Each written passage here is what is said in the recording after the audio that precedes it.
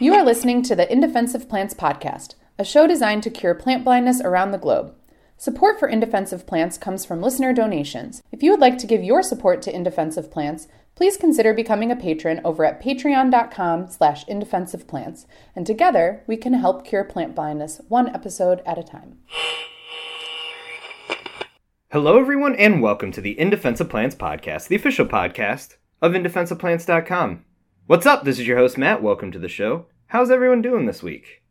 I know I'm doing great because I just had an amazing conversation about paleobotany. And if there's one thing that comes close to my love of extant botany, it's my love for paleobotany.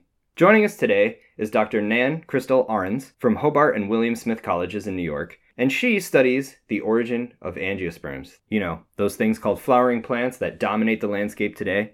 That wasn't always the case. In fact, for much of Earth's history, angiosperms hadn't even existed. But when they appeared on the scene, they quickly, as we understand it, rose to dominance and now make up the majority of the world's floras.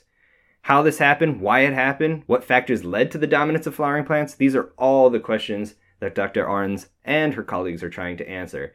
It's incredible work and I don't want to steal any of her thunder, so let's just jump right into it. Without further ado, here's my discussion with Dr. Arens. I hope you enjoy.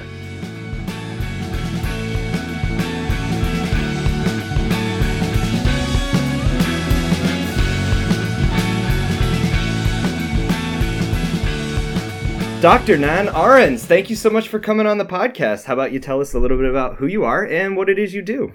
All right. Well, thanks so much for the opportunity. I'm always happy to talk about fossil plants. I am a faculty member in the Department of Geoscience at Hobart and William Smith Colleges. We're a liberal arts college in upstate New York on the beautiful Finger Lakes. And we just got our first snow a couple of days ago. Woohoo. So it's pretty exciting here. My research is very broad in the sense that I'm really interested in how plants in particular, but sometimes I think about ecosystems more synoptically than that, are interacting with the environment and environmental change to produce the patterns of evolution that we've observed. And I think I got started in this because I grew up in the forests of New England. I love trees. And I always wanted to kind of understand them as organisms. You know, we're animals, we think about animals, we have empathy for animals, but I kind of get that for trees too. Yeah. And I really wanted to understand how come they are the way they are? Why do they live where they live? Who do they live with? How do they interact with one another? And then to think about that over the scope of geologic time. And I also was lucky enough to grow up right where the Triassic Basin of Connecticut met the really beat up roots of an ancient mountain range. And so I was always drawn to that geological connection. And you put life and geology together, you get paleontology. That is a really awesome trajectory. And a lot of what you said resonates because you do kind of get a sense that because they're so foreign to us, plants get the short shrift. We don't empathize as readily for them. But people that do make that connection, that these are living things, growing, fighting, breathing, reproducing, and then you add to that the context of geologic time and realize that plants have a much longer history on land than any animal. And there's just so many things for the curious mind to ponder and explore. Absolutely. And I think, you know, What's interesting, if you study the history of evolutionary thought, you know, going back even before Darwin, what folks were thinking about in terms of their understanding of the fossil record and life and how life got there, you know, all of those models were built on animals. Our entire theory about evolution was built on animals. And plants are fundamentally different and they do things in different ways. And that, I think, means that sometimes we may need to rethink our rules. For example, when animals develop, if you think about any multicellular animal that you know about, it starts out as a fertilized egg, a zygote. And then as the cells differentiate, they move around to get to the right place in that animal's body. And plants can't do that because they have cell walls. Their cells, once they differentiate, can't go anywhere.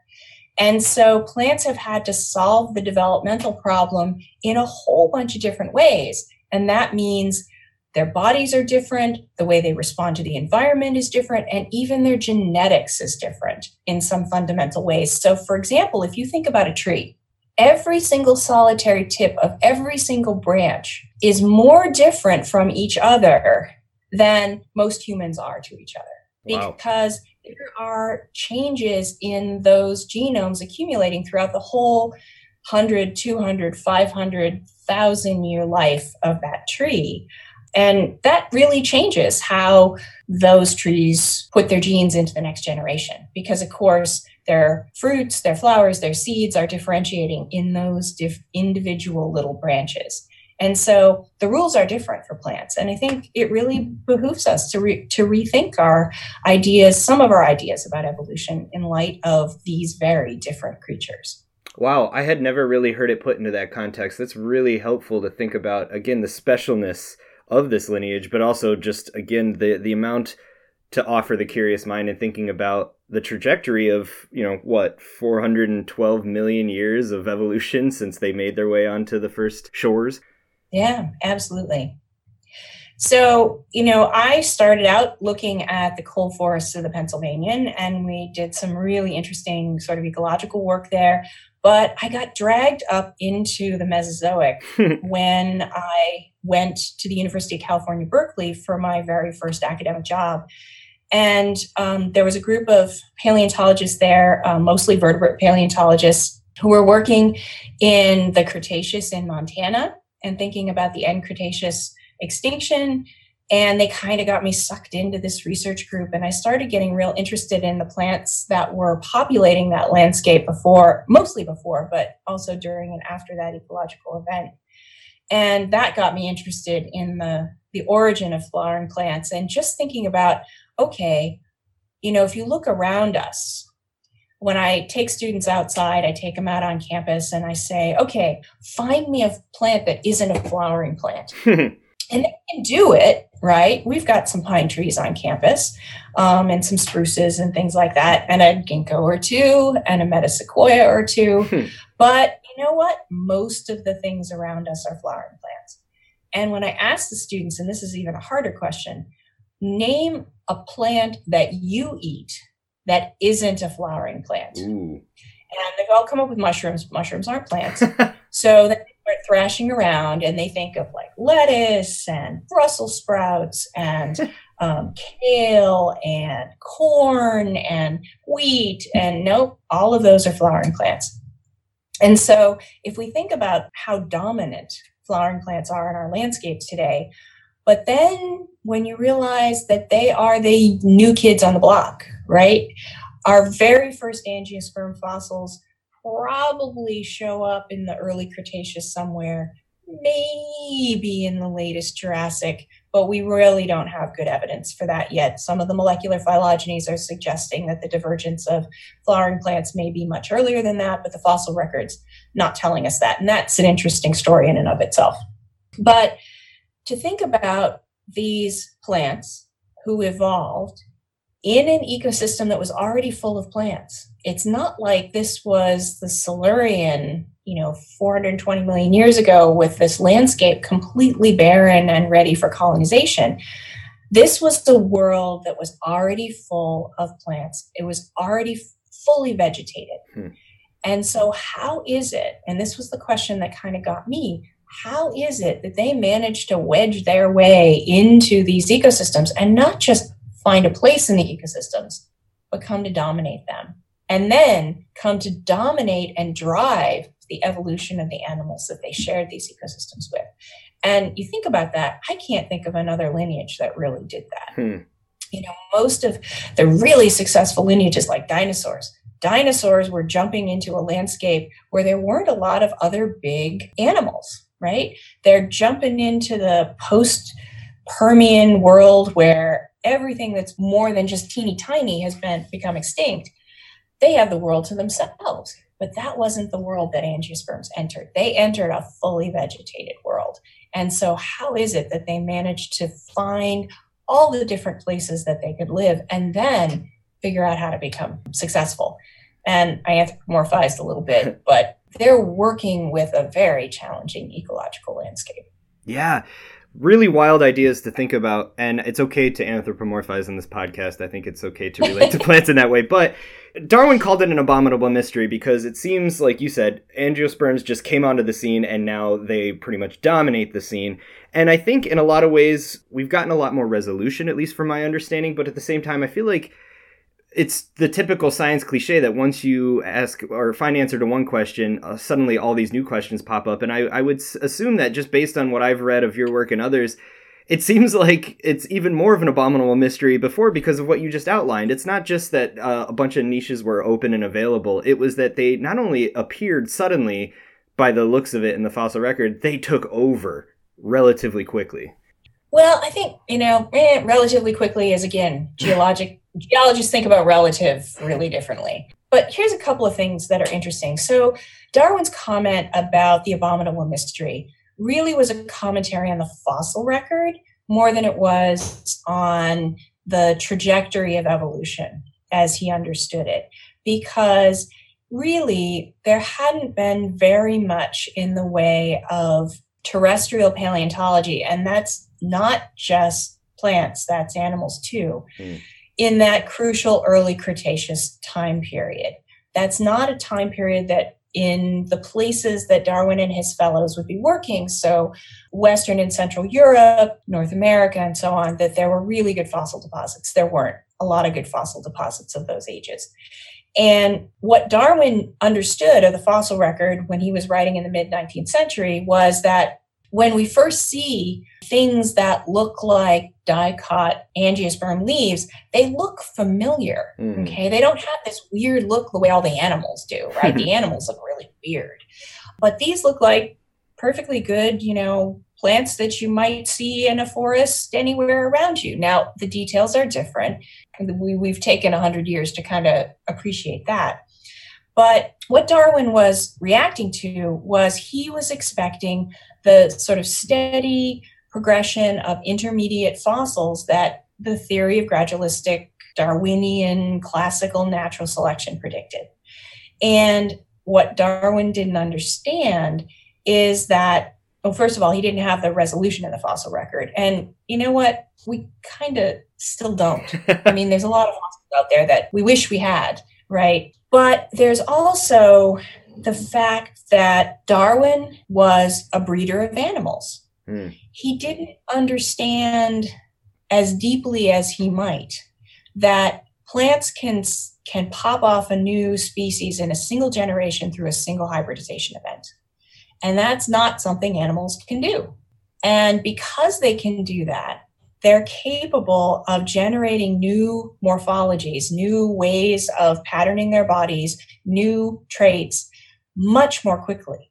And in fact, we almost kind of have to not expect that gradual, incremental, bit by bit evolutionary change in plants that we expect in animals, just because of the way that they can do their genetics and the way that they can create new species. Now, it's not to say that they can't. It's not to say that natural selection doesn't happen in that incremental way. It does with plants, but we're not clear, I don't think, that that's how most of our species are formed. Wow. And in fact, if we think about corn, one of our most important agricultural crops in the United States, the transition between the wild version, which is called teosinte, and our agricultural corn was probably one catastrophic mutation. Now, in animals, most of those catastrophic mutations are going to be fatal. In plants, because of the way they do their development, because of their tolerance for genetic monkey business, they can have a catastrophic mutation that then leads to a lineage that can reproduce. Now, of course, our ancestors took that catastrophic mutant and refined it through natural selection and produced all the, fabulous varieties of corn that we have today. But it still was, boom, one plant out in a field somewhere, and somebody just happened to stumble across it and go, hey, that would be good to work with. But that's not something that animals do quite so readily. So what that means is that if Darwin is looking for these gradual incremental fossils that he had documented so clearly in animals, he's probably not going to find them. And that's been a challenge for the paleontologists too. I was recently at the geology meetings in Indianapolis, and I happened to run into a colleague of mine named David Dilcher. He sat down and he reiterated to me, my goal in my career has been to find the first flowering plant. And in fact, he's been working in China for the last several decades, and that's where we've got rocks of the right age. And he's found some really fabulous early flowering plants. But are they the oldest?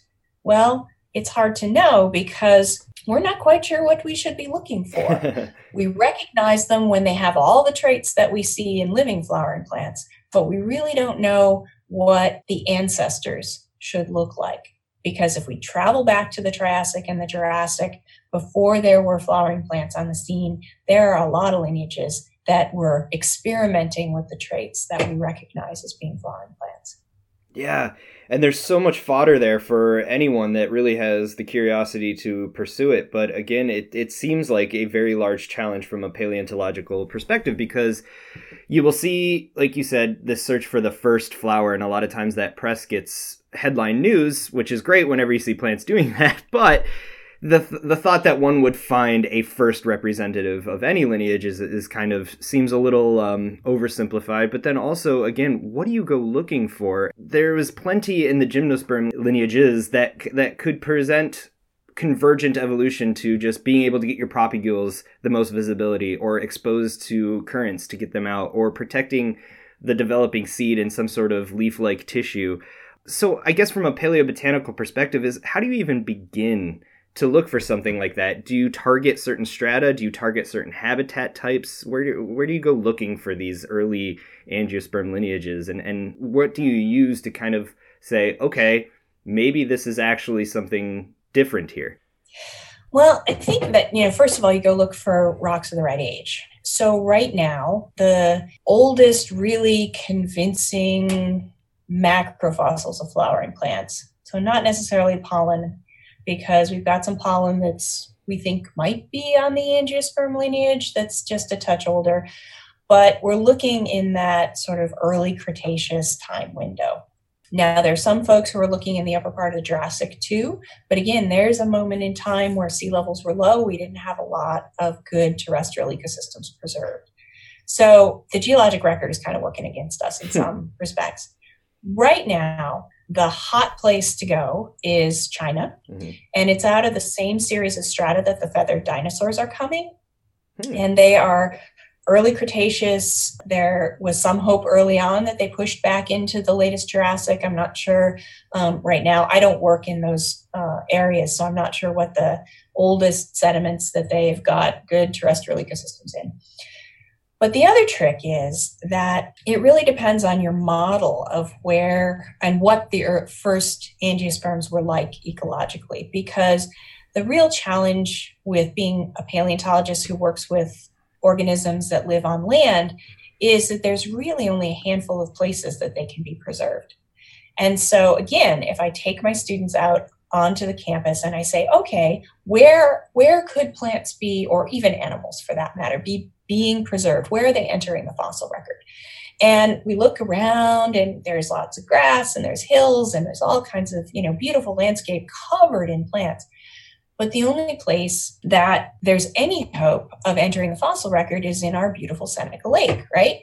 And that's actually a great place because the bottom's probably not well oxygenated. And so we know that from the mud we pull up from the bottom. And we know that it's fine-grained and it's clay-rich. And those are all the good things that you want when you preserve fossil plants. It's a touch on the basic side. I wish it was just a little bit more acidic for really preserving things well.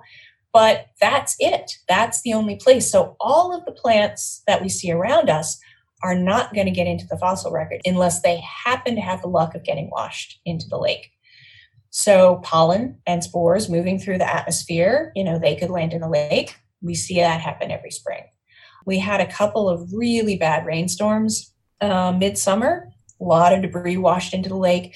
All of that stuff is probably going to end up in the fossil record, or at least some of it. But, if that plant that we're interested in happens to live in a forest, if it happens to not be big and produce lots and lots of leaves, if it happens to not shed its leaves, then the probability of that plant ending up in the fossil record is small. And so it's not surprising that the oldest flowering plants, the oldest flowers we have today, are coming from water plants. And that's because they're living in an environment that's likely to be preserved.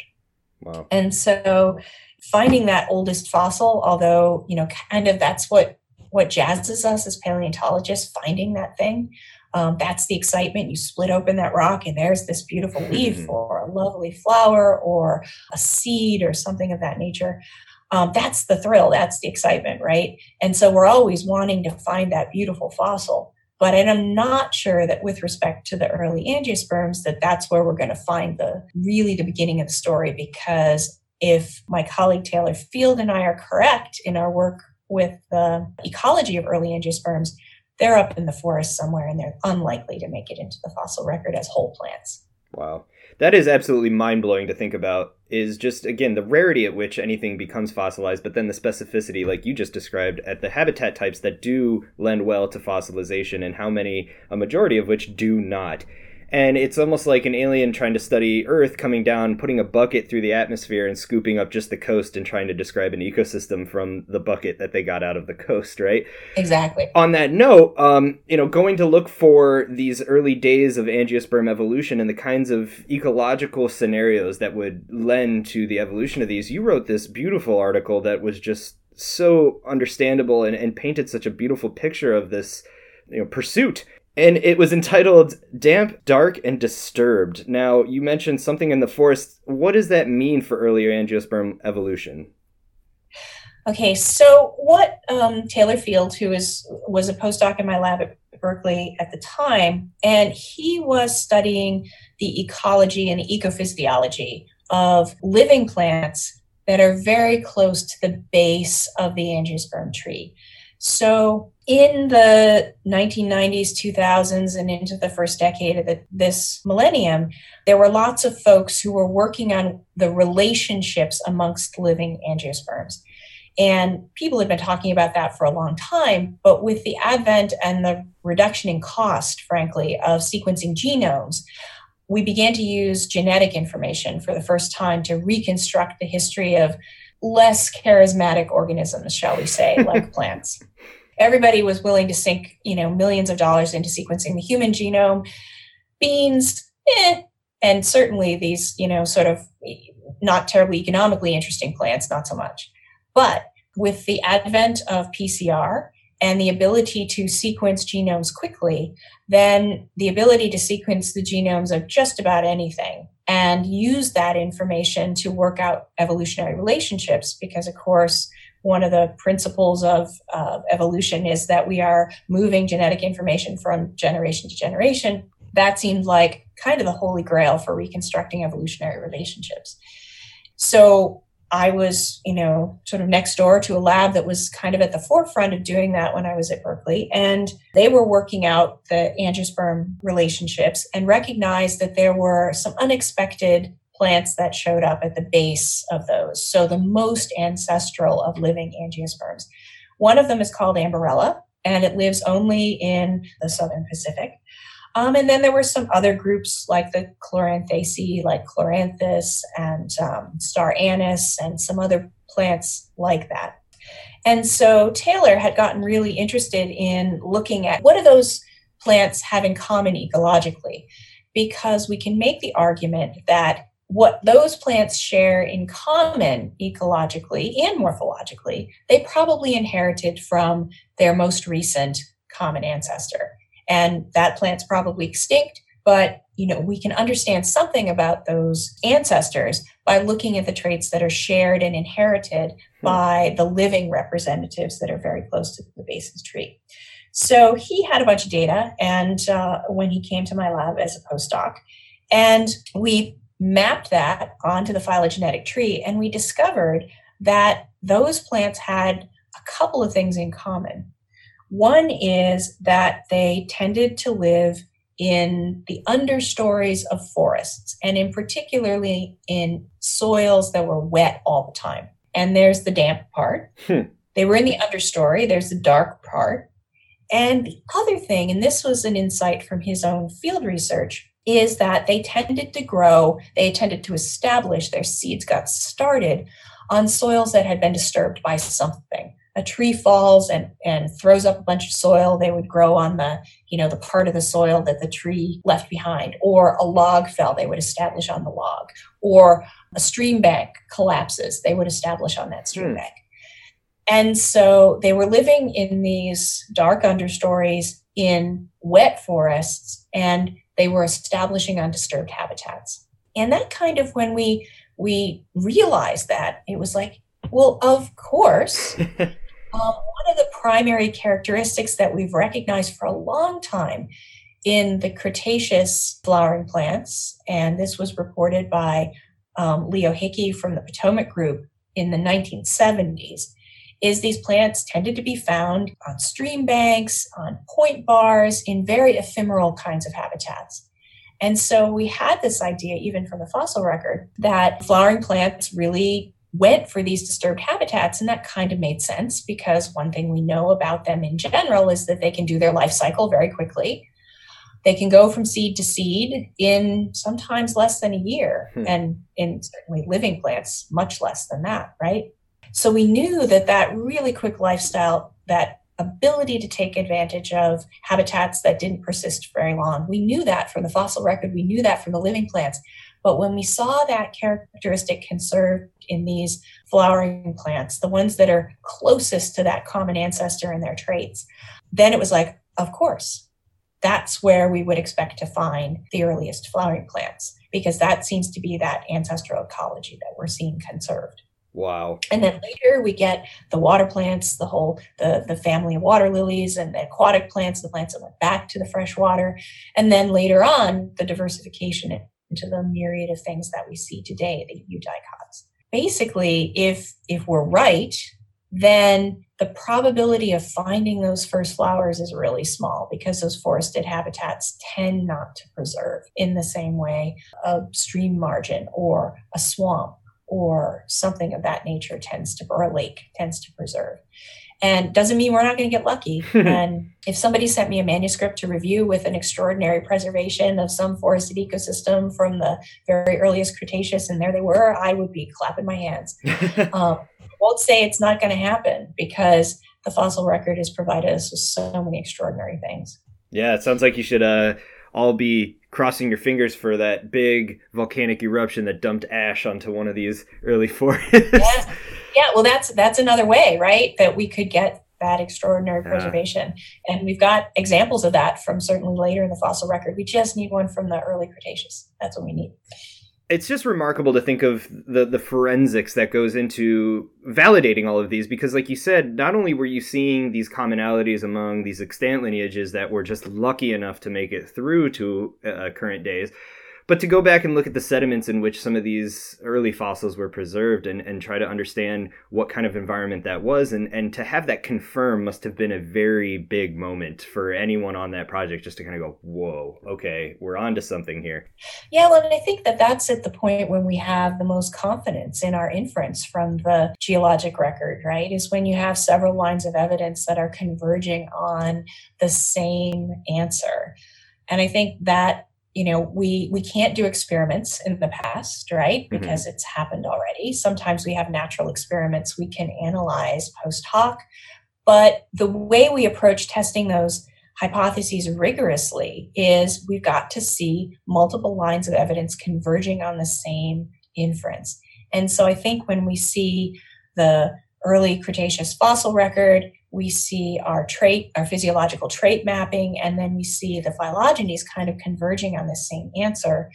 I think at that point we can start to say, yeah, I think we're probably onto something here. And then that in turn will guide how we look at and where we look in the fossil record for new insights in that next big clue. Yeah. And again, one of the great themes that runs through your work is just using this ecological perspective for this. And I think something that you said earlier lends well to this disturbance hypothesis is that, yes, early angiosperms were coming on board to a land that was, like you said, already vegetated. So these hyper-disturbed habitats really would have been those niches that were available to something that did have this fast turnover of life cycle and could handle the disturbance. And you even went on to say that potentially dinosaurs could have been that disturbance mechanism, or at least one of them. Well, you think about it, if we're talking about forested or at least woodland kinds of environments, and you've got these giant animals crashing through them in search of vegetation. You think about Jurassic Park, right? Those beautiful images of those reconstructed dinosaurs, and they're always nibbling around the edges, right? Well, if we think about big animals today, our best example are forest elephants from Africa, and they just rip up the forests that they're in. They create highways and open areas where they create water holes. They are really modifying their landscape. And there's, I don't think, any good reason to believe that other large animals from other lineages, like dinosaurs, weren't doing the same things in the forests of the Cretaceous. And, if you have these big animals who are crashing through there, stepping on stuff, breaking stuff, eating stuff, ripping up stuff, there are the places that plants like Amberella love to live. And so there's going to be a strong selection pressure toward plants that can take advantage of those environments, that disturbed soil, that tree fall gap or that dinosaur-made gap in the canopy, and go for the light. And also, there's going to be selection for lineages that can do their reproduction, go from seed to seed really fast, because you know what? They're going to be back and they're going to rip you up again. So I think that it's certainly not the only disturbance that's relevant. Sure. Because again, we see in the Potomac group of the eastern United States, where most of these plants are preserved in stream banks, they're living on point bars, places that are being reworked by floods, probably several times a year. So that's not the only disturbance that's relevant. But I think, we ignore that animal disturbance at our peril, because they were big critters crashing around in those ecosystems. Yeah. I think even living in the Northeast for as long as I did, even something as modestly sized as a deer can have ramifications for the environment as a whole. Yeah, there's some really interesting work in the Adirondacks by the SUNY Environmental College up there, where they've put fences around chunks of forest to keep the deer out. And you're seeing succession happen in a whole different way when you exclude deer. So yeah, even something that's modestly sized like that, that's a fairly intensive browser, as we know some of the dinosaurs were, is really reshaping the composition and the structure of those forests. And so I think that if we want to think about those terrestrial ecosystems holistically, we have to take into consideration that we've got big stompy things. For sure. And it's really easy hearing all this and again, seeing all of the avenues for just all of the different ways you can attack this question. It's very easy to see why this early angiosperm bug bit you and you haven't looked back. And a lot of your recent work is still focusing on this, but in a different context. So you've been doing a lot of work in Utah as of late, right?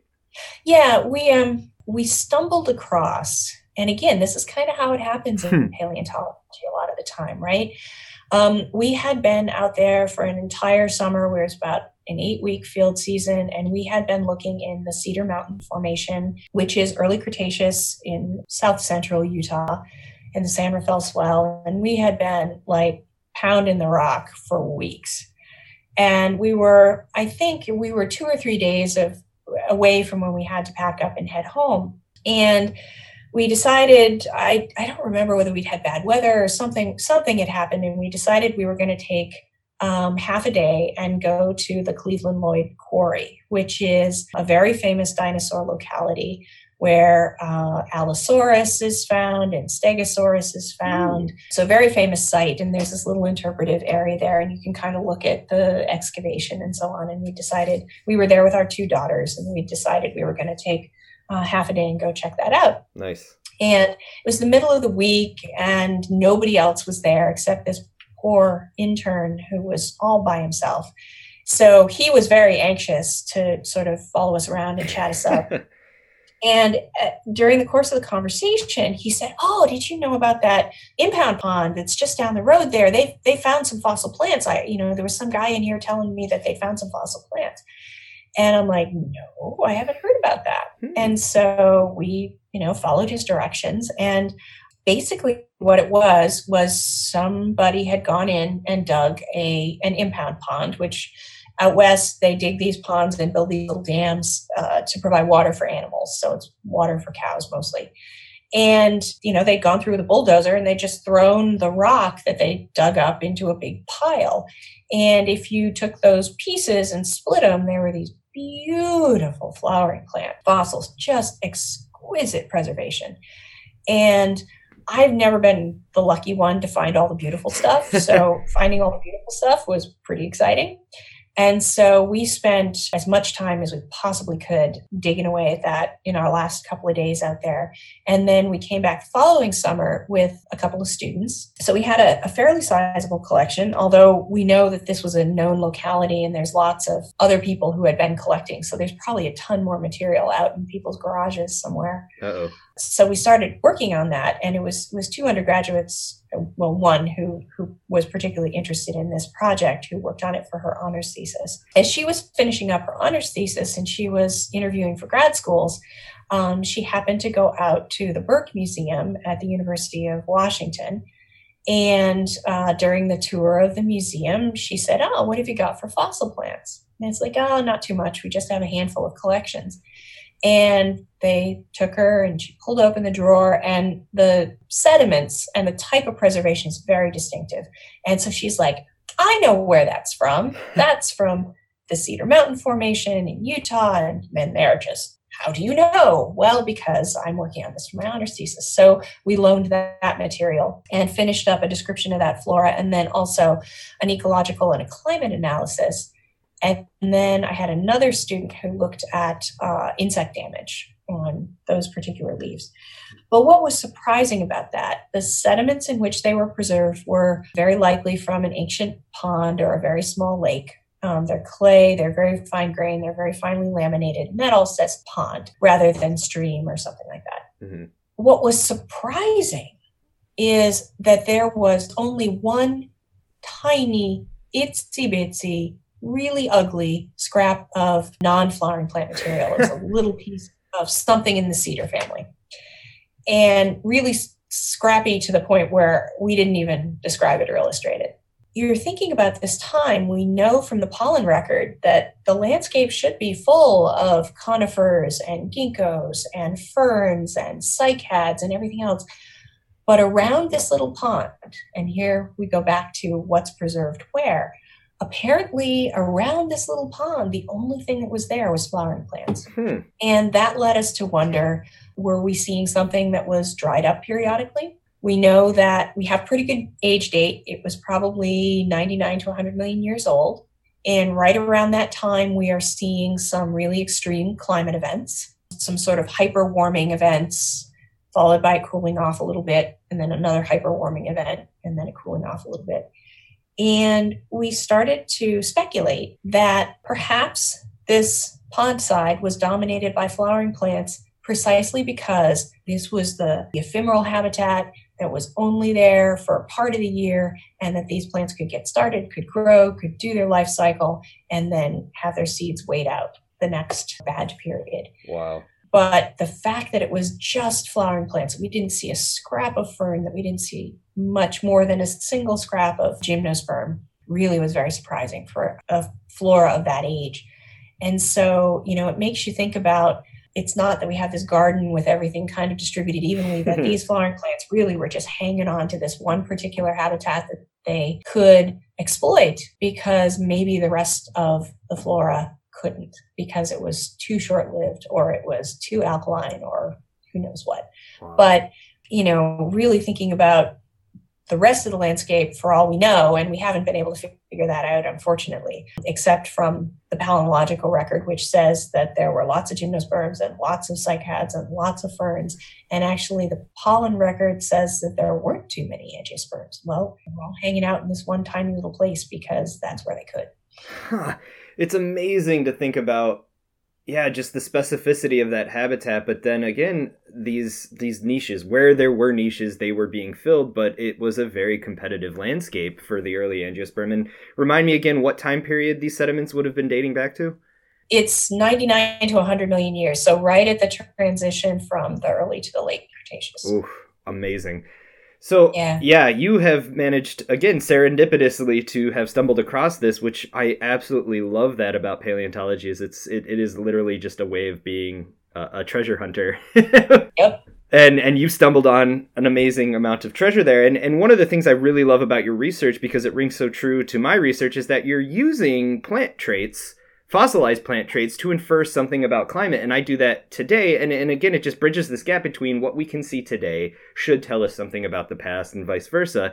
So do you want to elaborate a little bit on that? Because you mentioned you were able to kind of do these analyses to assess or get an estimate of what the climate would have been like. How do you do that with fossilized plant remains?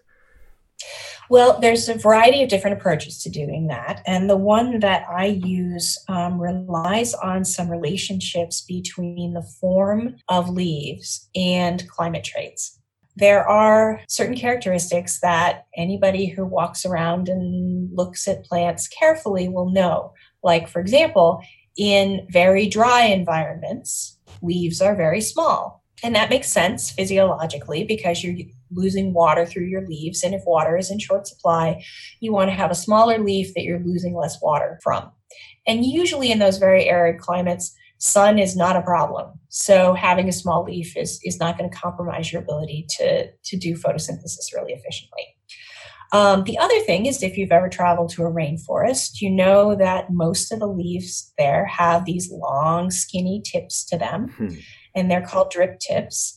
And they help water drain off the surface of the leaf. And that's because you want to get the water off the leaf so it doesn't clog up the stoma, that it doesn't interfere with the capture of light, that it doesn't interfere with other kinds of functions of the plant. So they have these long, skinny tips that help drain that water off.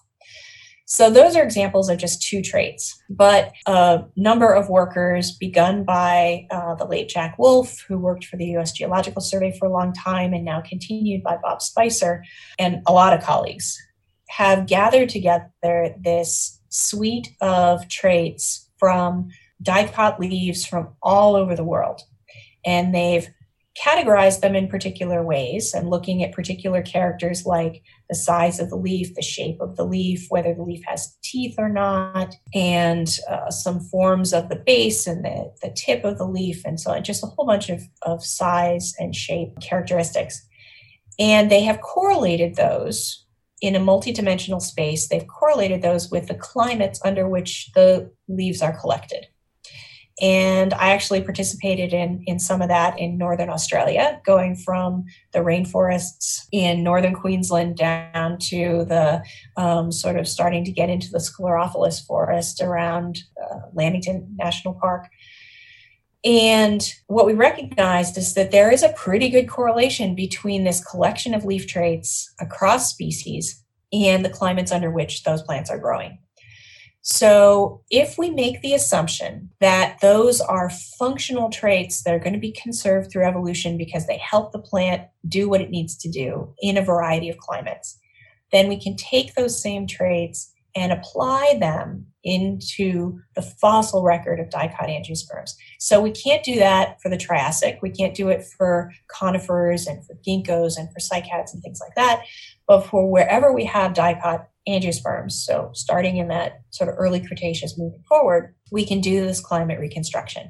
So basically what we do is we take all of our leaf species and we score them for all of these different traits, and we run them into the modern database where you have a cloud of individual floras that represent different climates, and we see where do our fossil floras map onto there. And then from that, by analogy with the modern climates, we reconstruct past climates. Now, the trick is that we recognize that there are possibly climates, well, not possibly, there certainly are climates of the past that we don't have represented today. And so we have to kind of fold that into the error of our estimate. But what we're able to recover from that is what's mean annual temperature like? What's cold month mean like? What's warm month mean like? How much precipitation do we expect? And how seasonal is that precipitation?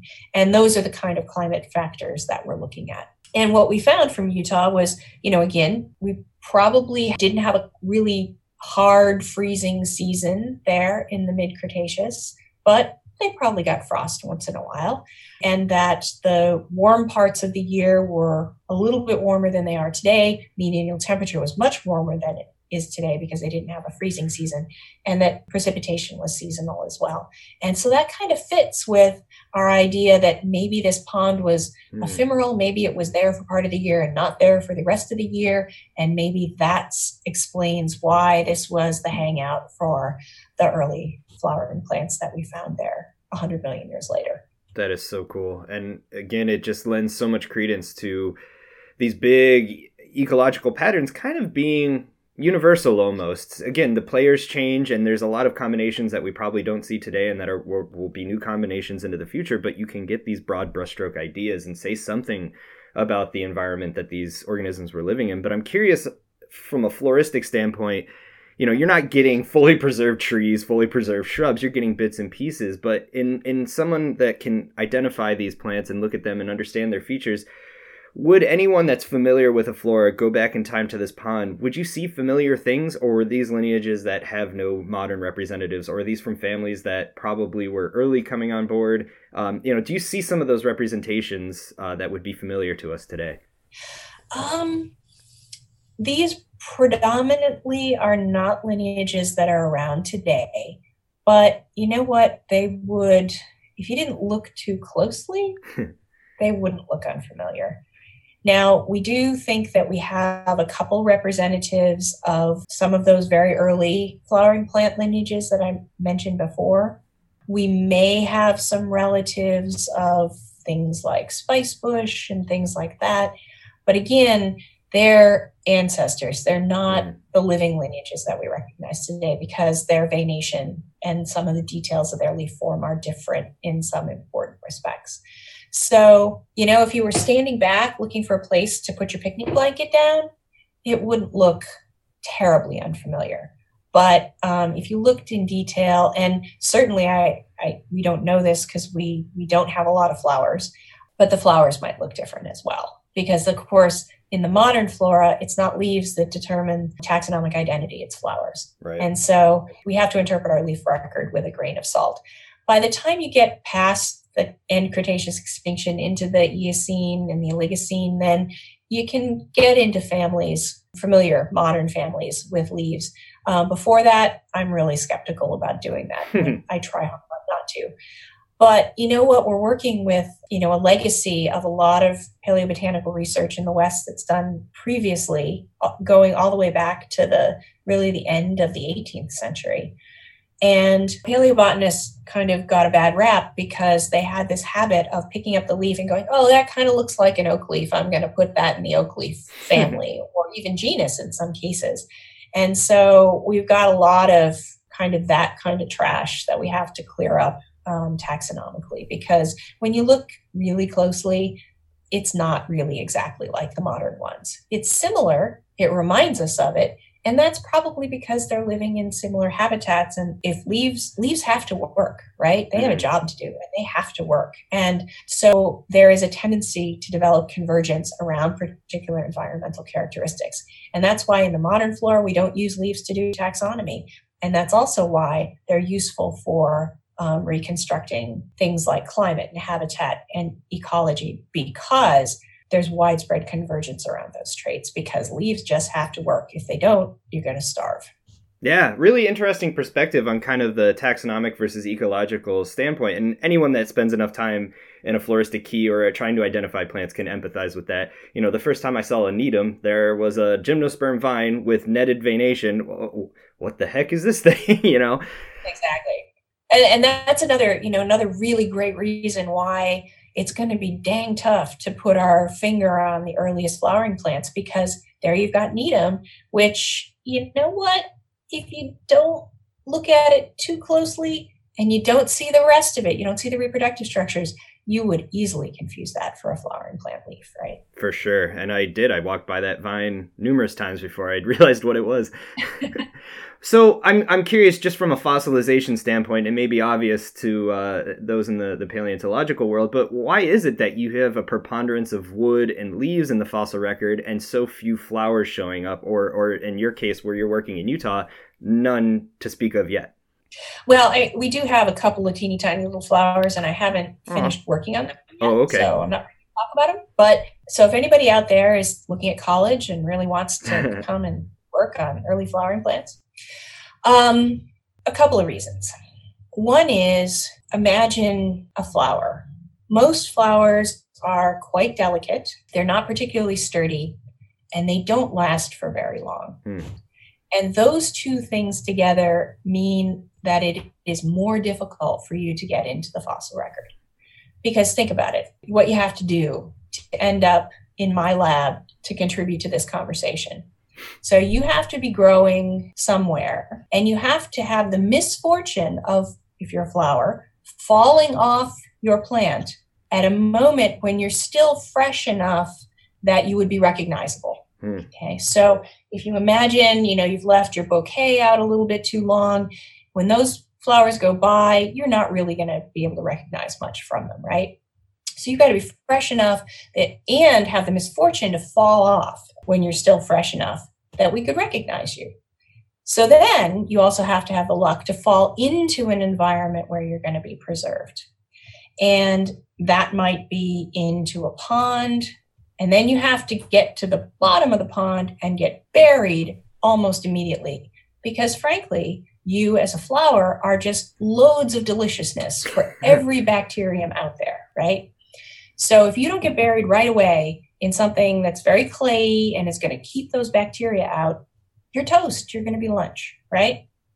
So then you're buried, you've been preserved. You have to have the luck that that particular pond doesn't get destroyed in the process of building some mountain range, and that it comes to the surface as rock, and that I happen to find it and collect it and curate it. So the probability of all those things happening is pretty small. Now, consider leaves. Leaves are a little bit easier. And the reason they're a little bit easier is because they're a little sturdier. And the fact of the matter is that I'm more likely to find an evergreen leaf, whether it be flowering plant or a gymnosperm, than I am a deciduous leaf, because the deciduous leaves are kind of throwaway. They're not really very sturdy, but I might get the luck of finding a few of those.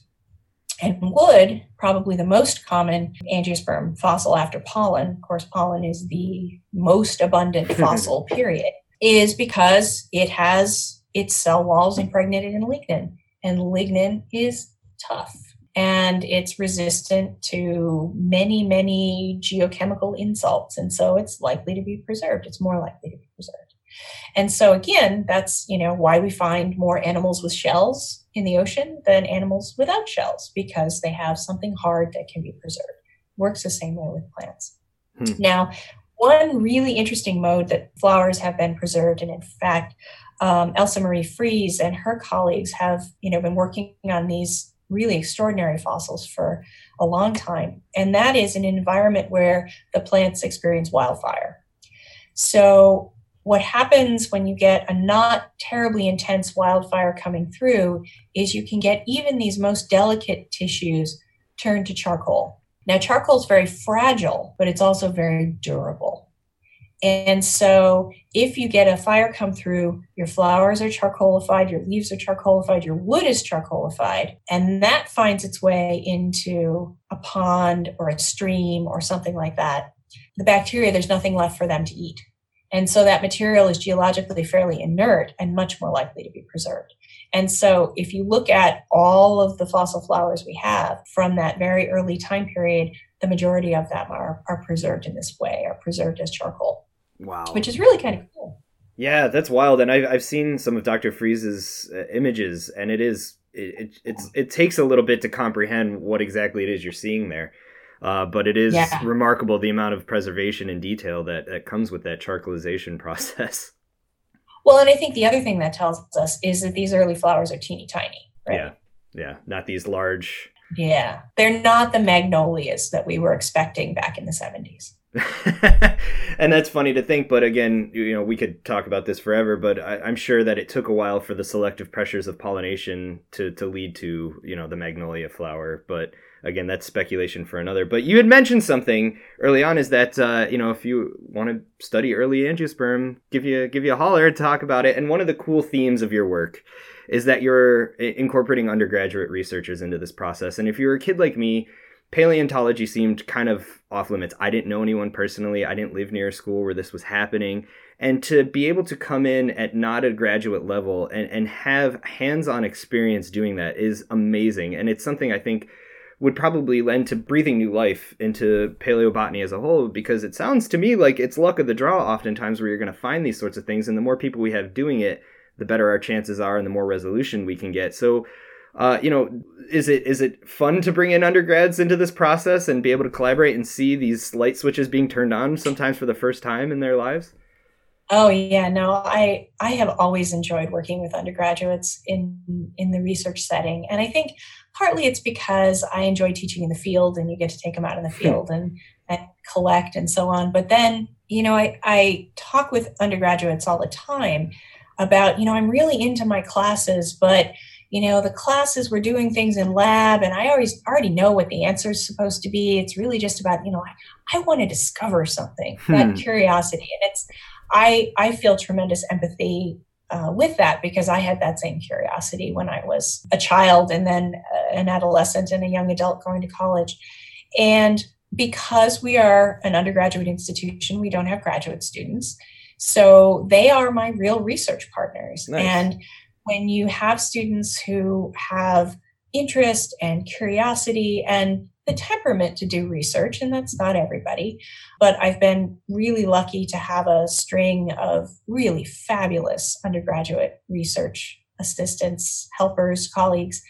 And I think they are so eager and willing to just dig in. And if they can get committed to a project, really it can enhance what they're doing in their classes so much. And then also learning skills that they can then take on into their future career, whether they choose to become scientists, academics, or whether they choose to do something else. And so I do incorporate lots and lots of undergraduates. In fact, the insect damage work on the Cedar Mountain flora was a student who he'd taken a couple of classes with me, and he wandered into office hours one day and he said, I really wanted to do research, but I'm not interested in this, that, or the other thing that was available here in the department. So what do you have on offer?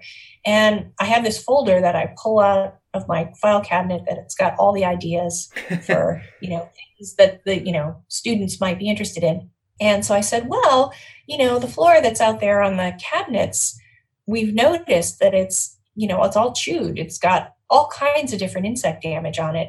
And there have been some folks who've looked at insect damage in fossil plants, and it seems a shame to send this flora back without doing that analysis.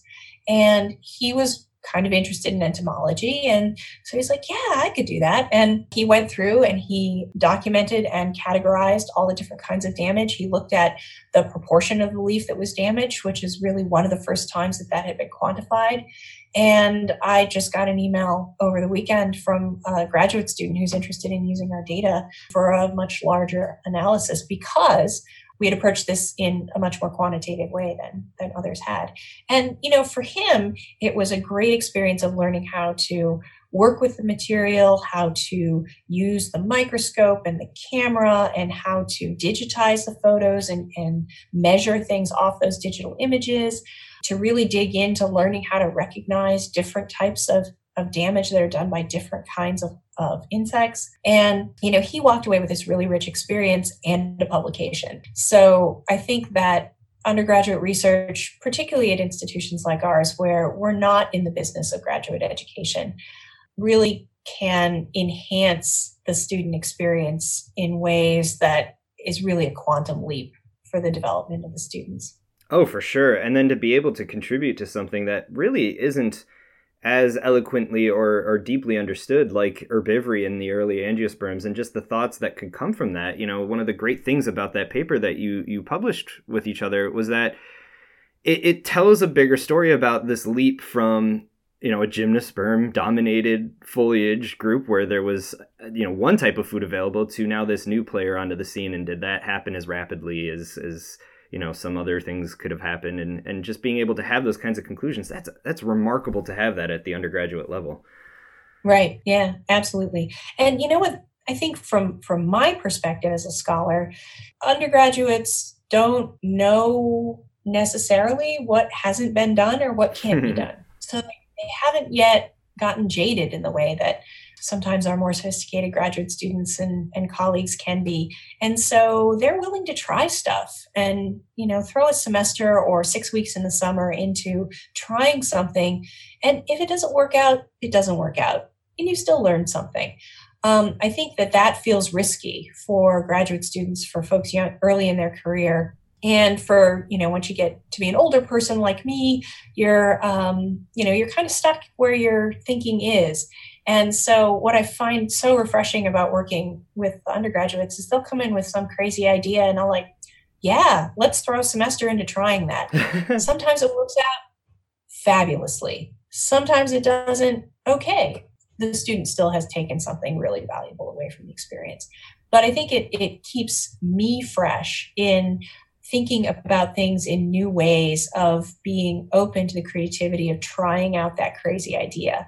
I'm not sure that I would do that as much if I weren't working with undergraduates on a regular basis. Yeah, from my perspective alone, just the thought of going into uncharted territory or something that might not be what quote unquote sexy or hit that high impact journal. Yeah, I think a lot of these major research institutions where it's publish or perish kind of shy away from some of these studies that, okay, they may not pay off big picture, but there's still a story to be told there. And just finding insect herbivory alone, for instance, is amazing. But then to characterize it again, it's so nice and refreshing to hear that from an academic institution, because I think we're penalizing a lot of good science because it's not high impact enough.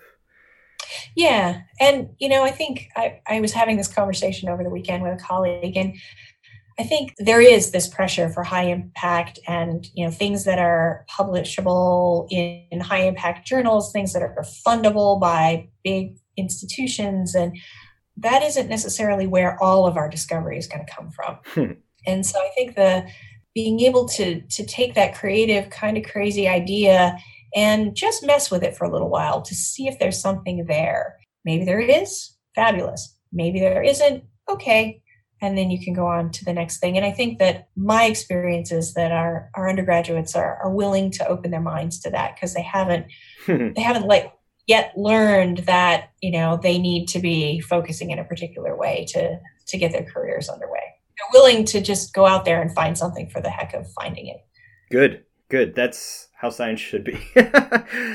Right on. Well, Dr. Arens, this has been fascinating. If people want to keep track, obviously it sounds like there's a lot more discoveries coming out of your lab in the not too distant future and plenty more on the horizon. If people want to keep in touch and keep up to speed with what you have going on, how do you recommend they find out more about your work?